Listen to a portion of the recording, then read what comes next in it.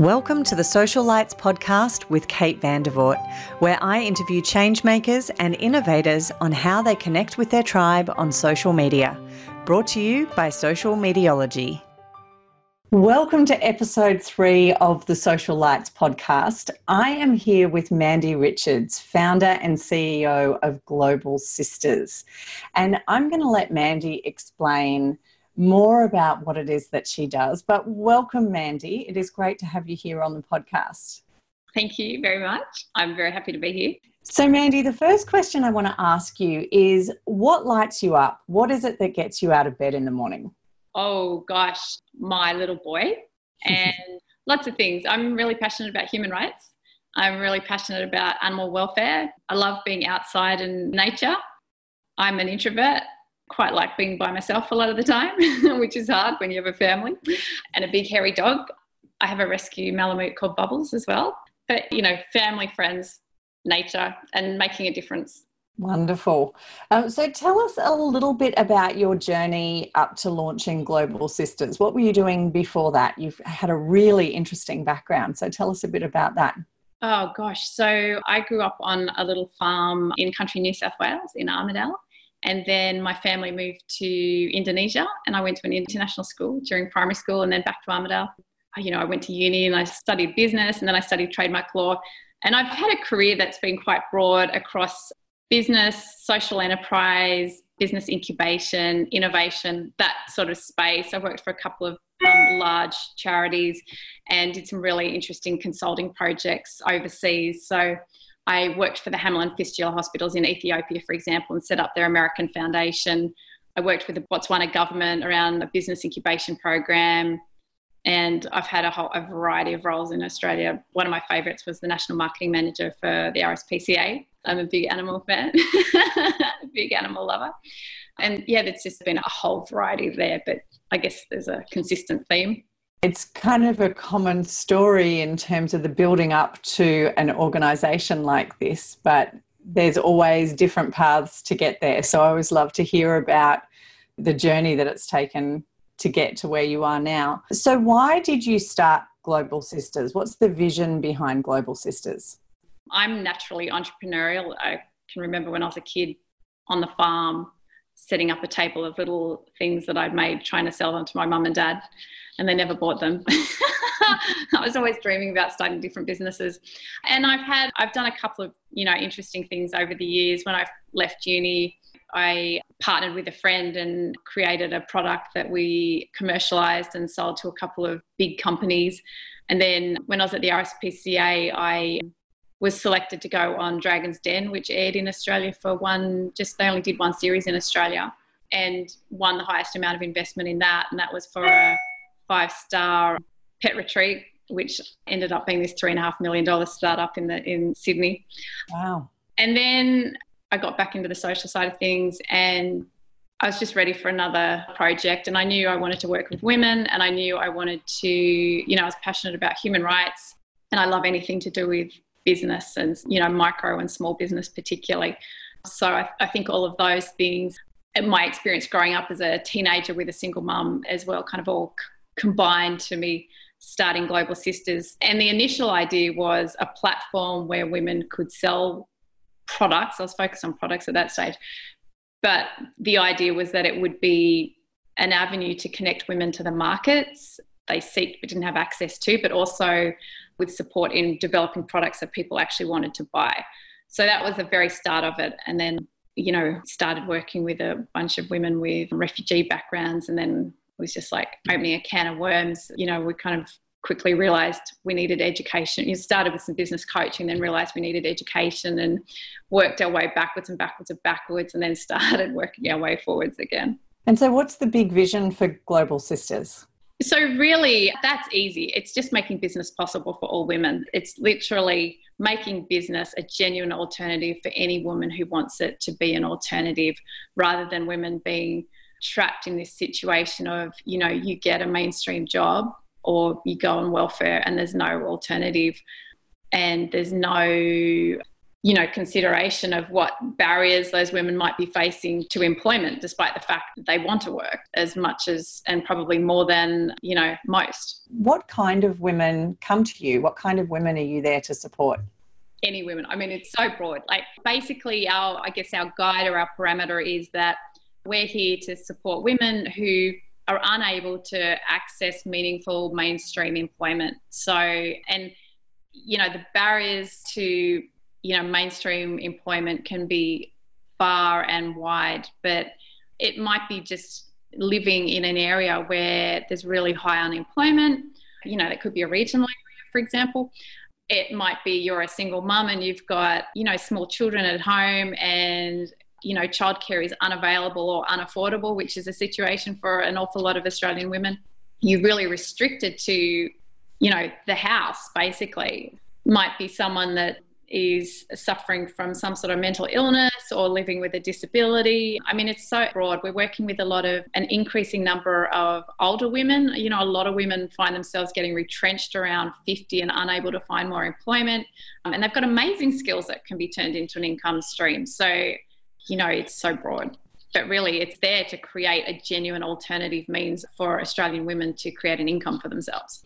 And so talk to us a bit about the programs and how you've got the 4 streams that you focus on around helping women towards financial independence. Do you want to talk to us about those? So the way we look at it now, and it's continuously evolving. I mean, we've only really been going properly for 4 years, and we're learning new things every day and continuously refining it, and as we learn more and more. But it's a long-term program. It always has been. So it's not one of these programs that, you do a business education course for 12 weeks and see you later, or even 12 months. It's a program that is really based around milestones, and women can dip in and out as they wish, depending on where they're up to and what's going on in their lives. So it's, they don't need to start at one time and finish 15 weeks later or a year later.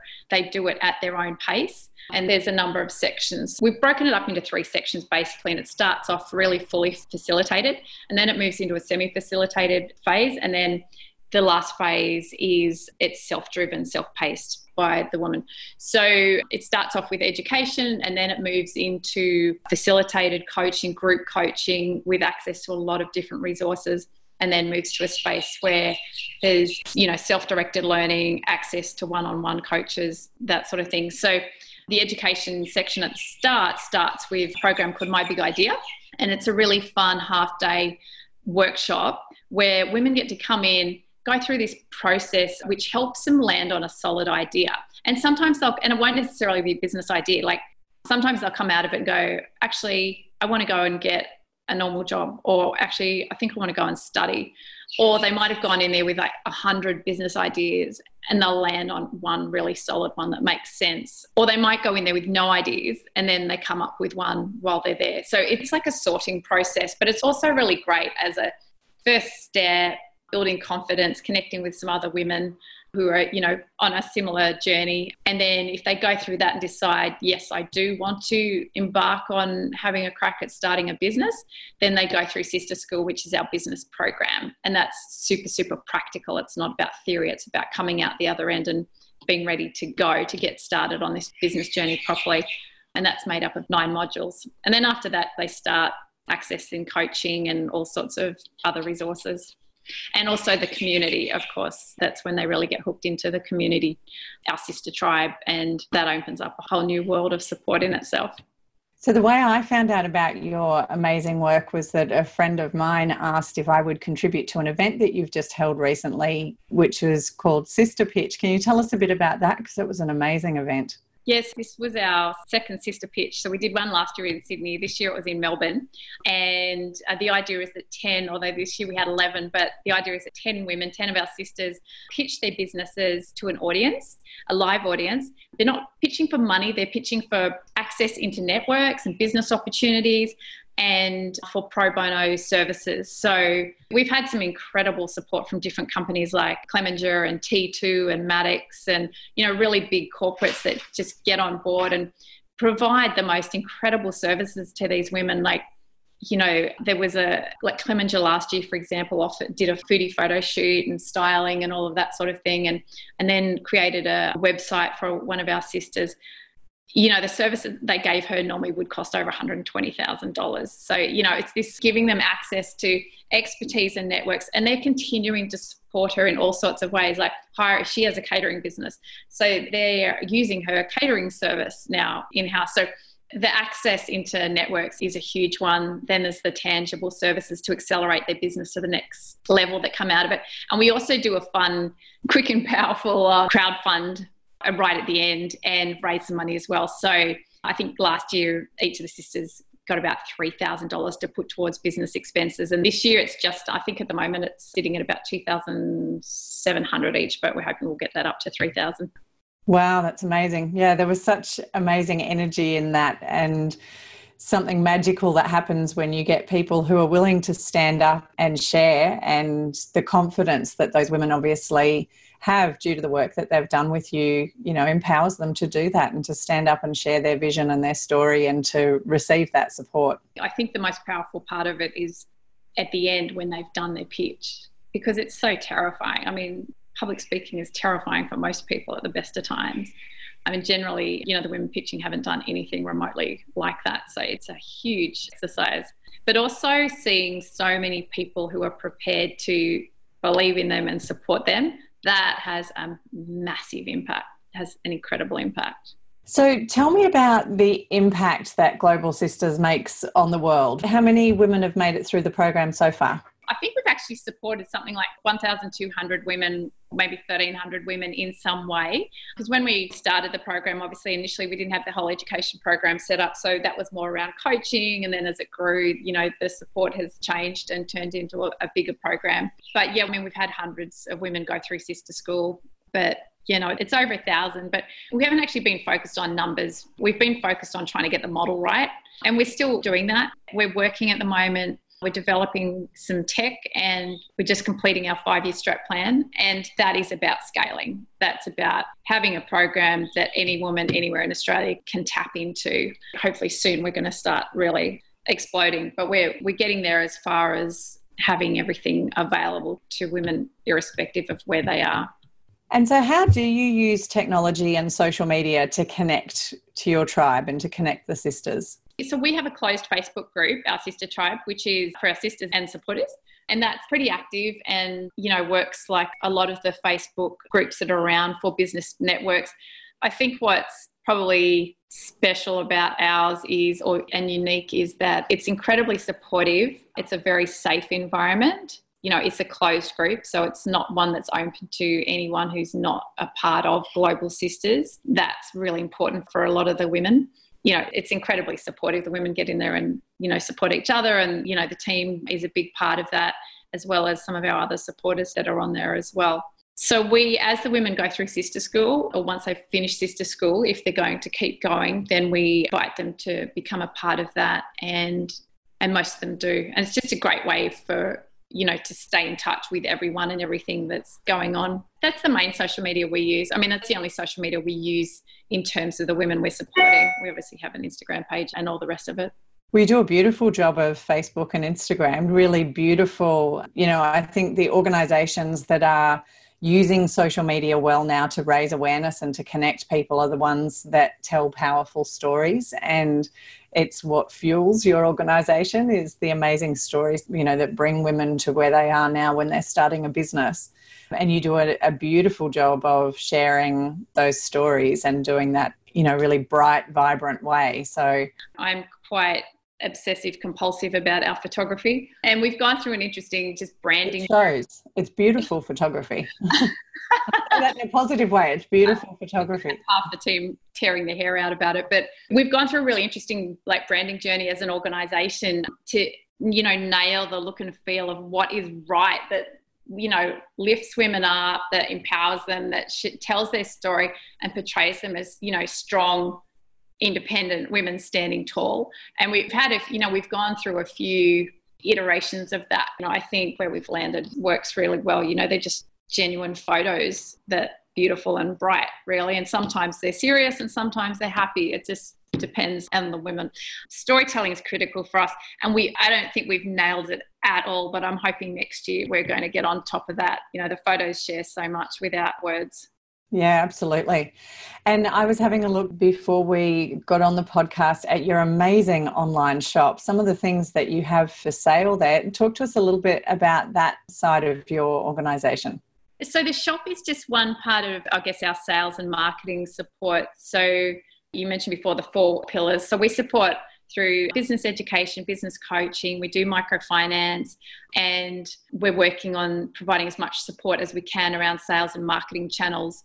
And, that's a really tricky one because every business is different, clearly, and they all, have completely different sales and marketing strategies and channels. One of the very first things we did was set up a small online shop with the idea of providing curated products made by, some of our sisters. I mean, we have women with businesses ranging from dog walking through to, robotics and coding schools for girls. So this is a very small proportion of women that we support who are selling through the shop. But for the women that are making kind of beautiful handmade products, it's a massive step up for them because, they see their products photographed and styled and curated, and it's their first sales.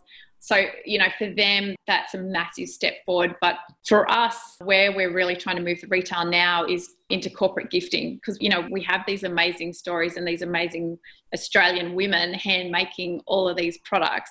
And, for corporates who are, really trying to show they operate with some purpose, it's a genuine gift. So, we have such a range of beautiful Christmas boxes, for example, which you leave traditional hampers dead because they actually mean something. They're incredible quality and they come with a story card of every sister. So that's something that we're working on now, and hopefully that's going to grow. I was just going to ask if it comes with a story because I think that's what makes it really powerful. Yeah, we try and connect every product back to the maker. So, yeah. I was really blown away by the peace bomb necklaces from Vietnam. Are you able to tell us? I'm planning, and I'll go and buy them before I put the podcast out so they're not sold out. Can you tell us a bit about that? So when we first set up the shop, when we were more focused on general retail, like the general public rather than corporates, which is what we shifted to now, we were selling, I think we were working on a 50-50 split with the products. And so some of them were being handmade by women in social enterprises overseas, and some of them were made by women we were supporting in Australia. And so the Peace Bomb necklaces, their products are amazing. I think they're from Laos, and they're made using, I think they're leftover shells from landmines, and their whole ethos is around turning something horrible into something beautiful.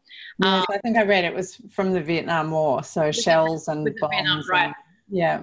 I mean, it's such a gorgeous concept. And they're beautiful necklaces too. Oh, they're amazing. They're beautiful. And what I really loved about what they do is the curating. So, they're products with a massive social purpose and an educational purpose. And they're, turning something completely evil into something completely beautiful that people can wear, and they have a real story behind them. But everything is so beautiful and stylish, and, they look like they've come out of Vogue. I guess that's the direction that we've tried to take with Global Sisters Retail.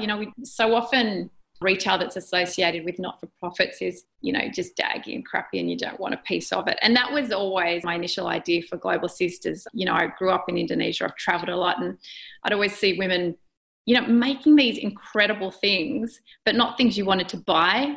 And I used to say there's only so many sequined elephants one can buy. And that was really what started me thinking, there's got to be a way of helping these women find people who can buy this stuff, but also help them make things that people actually want to buy. Wonderful. Well, I'll definitely be a regular in your online shop because there are some beautiful gifts, and it's just to be able to, I think there's so much same now when you look at what's available retail wise, and to find things that are unique and that actually have meaning is more and more important in a world of plastic and, very transient and absolutely disposable. Yeah, absolutely. And we have a real focus around, women using raw materials and starting up environmentally sustainable businesses. And so they're not just ethical in terms of, socially conscious. We have a real focus around environmental sustainability as well. So what's your one piece of advice to other change makers and innovators, or even to women who are thinking about starting a business, What's the one thing that you would say to inspire them to take action? Oh gosh, I would say just start. You know, I mean, what's that beautiful old saying? It takes a journey of 1,000 leagues starts with a single step. You just have to start. Money was always a big barrier for me. I didn't grow up, you know, with much money around me. And, you know, when I was going down the Dragon's Den journey, actually, one of my investors said to me, don't ever let money be a reason for not starting or not doing something. And that's always stuck with me. And now it's not even on my radar, because what I've found is if you're doing something that you believe in from the heart and it's a good idea, everything, you just meet the right people at the right time and the right things seem to happen. I mean, obviously, you know, some people are in circumstances that have a lot more opportunities than others, but I've seen so many amazing things happen to women who are in horrendous circumstances just because they're positive and they get out and they're determined. What I've found is most people are willing to help if you just ask. I'm very good at asking. Well, you need to be to hold the space that you hold for all of those women. You need to be really good at asking. So if there's, you know, for me, I'm a newly single mum. And when I look at the last couple of years in particular, which have been really challenging, there are two things I think that have gotten me through. And one is my business. So the fact that I've had a business to keep getting up for in the morning and focusing on, and the community and the connection that I get through that business. Yeah. But also my sisters, you know, the strong, amazing, wonderful women in my life who have supported me at times where it's been really tough. And to provide that environment where you're providing both of those things for women is such a gift to give to them. So if there are women out there who, for whatever reason, they're in circumstances where they're not financially independent and they're wanting to be, how do they connect with you? What would you like them to do? Both on social media and website, if you want to share those details. Yeah. So the website's globalsisters.org.